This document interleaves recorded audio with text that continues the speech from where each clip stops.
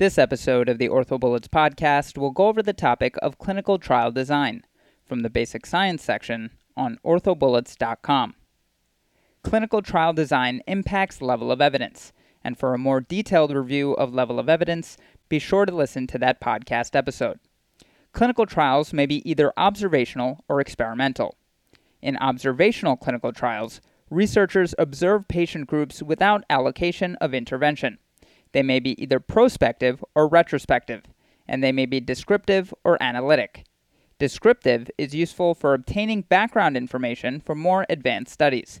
Examples include case reports, case series, and cross-sectional studies. An analytic observational study explores the association between a given outcome and a potentially related variable. Examples include a case control study, a cohort study, or a meta-analysis. In an experimental clinical trial, researchers allocate treatment, and this allows the evaluation of efficacies of therapeutic interventions.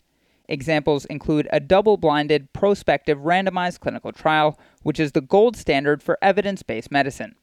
So now let's talk about randomized controlled trials in a bit more detail. So a randomized clinical trial is defined as a study in which patients are randomly assigned to the treatment or control group and are followed prospectively. This provides the most compelling evidence that the study treatment causes the expected effect on human health. And remember that randomization minimizes study bias. Study designs for a randomized controlled trial include a parallel group, a crossover study, a factorial study, a cluster study, and a single-blinded study versus a double-blinded study. In a parallel group, each participant is randomly assigned to a group, and all the participants in the group receive or do not receive an intervention. In a crossover study, there is administration of two or more therapies, one after the other, in a random order. Keep in mind that this type of design is susceptible to bias if the washout period is inadequate. Again, a crossover study design is susceptible to bias if the washout period is inadequate. In a factorial study design, each participant is randomly assigned to a group that receives a particular combination of interventions or non-interventions. In a cluster study design, pre-existing groups of participants, for example villages or schools, are randomly selected to receive or not receive an intervention. As far as the analysis in a randomized controlled trial, it's important to talk about the intent to treat analysis. This is the outcomes based on the group into which they were randomized, regardless of whether the participant actually received the planned intervention. An intent to treat analysis minimizes non-responder bias. A per-protocol analysis excludes patients who are not compliant with the protocol guidelines. Now let's go over a quick example of a randomized controlled trial. You want to determine whether your new toothpaste prevents cavities better than your old toothpaste. You randomly assign a large number of patients to either an intervention group, which uses the new toothpaste, or to a control group, which uses the old toothpaste. You would then measure the amount of cavities between the groups over time. Some well-known orthopedic literature examples of randomized controlled trials include surgical versus non-operative treatment for lumbar disc herniation, the Spine Patient Outcomes Research Trial, or the SPORT trial, which was a randomized trial published in JAMA in 2006. Another example includes should insertion of intramedullary nails for tibial fractures be with or without reaming, a prospective randomized study with 3.8 years follow-up in the Journal of Orthopedic Trauma published in 2004. Another example includes non-operative treatment compared with plate fixation of displaced midshaft clavicular fractures, a multi-center randomized clinical trial that was published in JBJS in 2007. Now let's talk about cohort studies in a bit more detail. A cohort study is defined as a study in which patient groups are separated non-randomly by exposure or treatment, with exposure occurring after, that is, in a prospective cohort study, or before, that is, in a retrospective study, the initiation of the study. A cohort study can be either level 2 or level 3 evidence. As far as the analysis in a cohort study, results are usually reported as relative risk. Again, in a cohort study, the analysis results are usually reported as relative risk. An example of a cohort study is if you want to determine if smoking is a risk factor for the development of lung cancer, and you identify a group of smokers and a group of non-smokers, and then follow them over time, measuring the desired outcome, and in this case, lung cancer. Some well-known orthopedic literature examples of cohort studies include a prospective cohort study of lower extremity orthopedic surgery on outcome measures in ambulatory children with cerebral palsy, which was published in the Journal of Pediatric Orthopedics in 2009. Another example includes functional outcomes following displaced talar neck fractures that was published in the Journal of Orthopedic Trauma in 2004. And another example includes risk of revision for fixed versus mobile bearing primary total knee replacements in JBJS in 2012. Now let's talk about case control studies in a bit more detail. A case control study is defined as a study in which patient groups are separated by the current presence, that is cases, or absence, that is controls, of disease and examined for the prior exposure of interest. As far as the level of evidence, most case control studies are level 3 evidence. As far as the analysis, a case control study is usually reported as an odds ratio. Again, the analysis of a case control study is usually reported as an odds ratio. An example of a case control study is if you want to determine if smoking is a risk factor for the development of lung cancer, and you compare the smoking history of individuals with lung cancer, that are the cases, and those without lung cancer, that is the controls. Some well-known orthopedic literature examples of case control studies include fluoride in drinking water and risk of hip fracture in the UK, which was a case control study published in Lancet in 2000. Another example includes risk factors for retained instruments and sponges after surgery, published in the New England Journal of Medicine in 2003. And another example includes risk factors and short-term mortality of venous thromboembolism diagnosed in the primary care setting in the United Kingdom, which was published in the Archives of Internal Medicine in 2007. Now let's talk about meta-analysis in a bit more detail. A meta-analysis is a systematic review that summarizes results of other studies. As far as evidence, a meta-analysis may be used to increase the statistical power of several underpowered studies. An example of a meta-analysis is if you want to determine if wearing sunscreen results in fewer cases of melanoma, and then you pool the results of 9 randomized control studies and statistically analyze the data to determine the effect of the relationship. Some well-known orthopedic literature examples of a meta-analysis include internal fixation compared with arthroplasty for displaced fractures of the femoral neck, a meta-analysis which was published in JBJS in 2003. Another example includes vertebroplasty and kyphoplasty, a systematic review of 69 clinical studies, which was published in Spine in 2006. Another example of a meta-analysis is influence of osteoporosis on fracture fixation, a systematic literature review, which was published in Osteoporosis International in 2008. Now let's talk about a cross-sectional study in a bit more detail. A cross-sectional study is defined as a study group that is analyzed at a given time, or a quote-unquote snapshot with no follow-up. An example of a cross-sectional study is if you want to determine the prevalence of baseball injuries during the 2003 Little League season. Some well-known orthopedic literature examples of cross-sectional studies include variability in the definition and perceived causes of delayed unions and non-unions, a cross-sectional multinational survey of orthopedic surgeons that was published in JBJS in 2012. Another example is hypovitaminosis D in patients scheduled to undergo orthopedic surgery, a single-center analysis which was published in JBJS in 2010. And another example of a cross-sectional study is treatment preferences for displaced 3- and 4-part proximal humerus fractures that was published in the Journal of Orthopedic Trauma in 2010. And finally, let's talk about a case series in a bit more detail. A case series is defined as a retrospective account of multiple patients with the same injury or treatment with no control or comparison group. This is useful for generating hypotheses for additional studies. As far as the level of evidence, a case series is level 4 evidence. An example of a case series is if you have found that several of your patients who have used a new lipid-lowering medication have developed hemorrhagic cysts, you want to alert other members of the community of this possible association. Some well-known orthopedic literature examples of a case series include familial bilateral osteochondritis dissecans of the femoral head that was published in JBJS in 2009. Another example is familial osteofibrous dysplasia, a case series which was published in JBJS in 2005.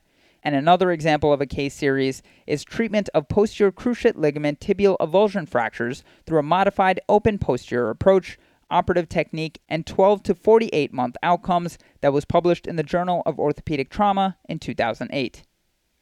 Okay, so now that we've gone over the major points about this topic, let's go over a few questions to apply the information and get a sense of how this topic has been tested on past exams. The first question reads, a study was designed to measure the benefit of subacromial corticosteroid injections. Participants were randomized to methylprednisolone acetate 40 mg with lidocaine 1% or lidocaine 1% alone.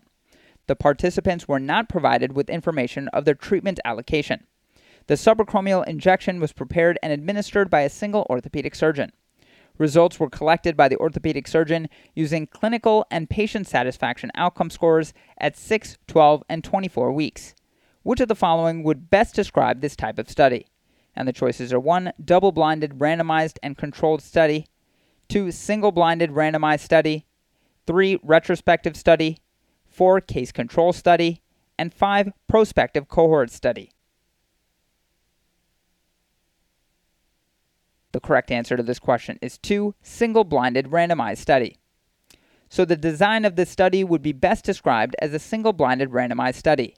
And to quickly review, single-blinded studies are designed to reduce bias in the treatment groups. Treatment allocation and results are withheld from the participants, but the experimenter will be in full possession of the results and outcomes. Experimenter's bias can influence the validity of the study, and so a double-blinded study in this scenario would have been a better study design. Cox et al. Looked at the design of clinical studies. A triple-blinded randomized study is an extension of the double-blinded design where the committee overseeing the response variables and data are not told of the participants' allocation within the study. Blinded studies intend to reduce observation bias associated with unblinded studies. Moving on to the next question. A study is proposed in which two groups of patients are randomized to treatment with bisphosphonates or placebo. This is an example of what study type? And the choices are 1. Crossover design trial, 2. Parallel design trial, 3. Cohort study, and 4. Case series. The correct answer to this question is 2. Parallel design trial. So in a parallel design trial, participants are randomized to 2 or more groups, each of which receives a different treatment or intervention. For example, Group A receives the drug and Group B receives the placebo. This type of design allows for comparison between groups. In a crossover design clinical trial, both groups receive both interventions over a defined time period. For example, Groups A and B both receive the drug as well as the placebo. This allows for within-participant comparisons. In a cohort study, patient groups are followed over time on the basis of having or not having received an exposure. Cohort studies are not randomized. In a case series, patients often receive a particular treatment and the outcomes are then examined. Moving on to the next question. The use of evidence-based studies among professions associated with healthcare, including purchasing and management, is known as, and the choices are 1. Decision analysis, 2. Cost-utility analysis, 3. Cost-benefit analysis, 4. Cost-effectiveness analysis, and 5. Evidence-based healthcare. The correct answer to this question is 5. Evidence-based healthcare. So evidence-based healthcare extends the application of the principles of evidence-based medicine to all professions associated with healthcare. This concept is becoming more important because data will be used by the different parties for their decision-making, that is policymakers, health insurances, hospitals, doctors, and the public.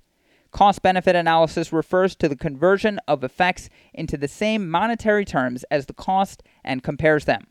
Cost-effectiveness analysis refers to the conversion of effects into health terms and describes the cost for some additional health gain, for example, cost per additional event prevented.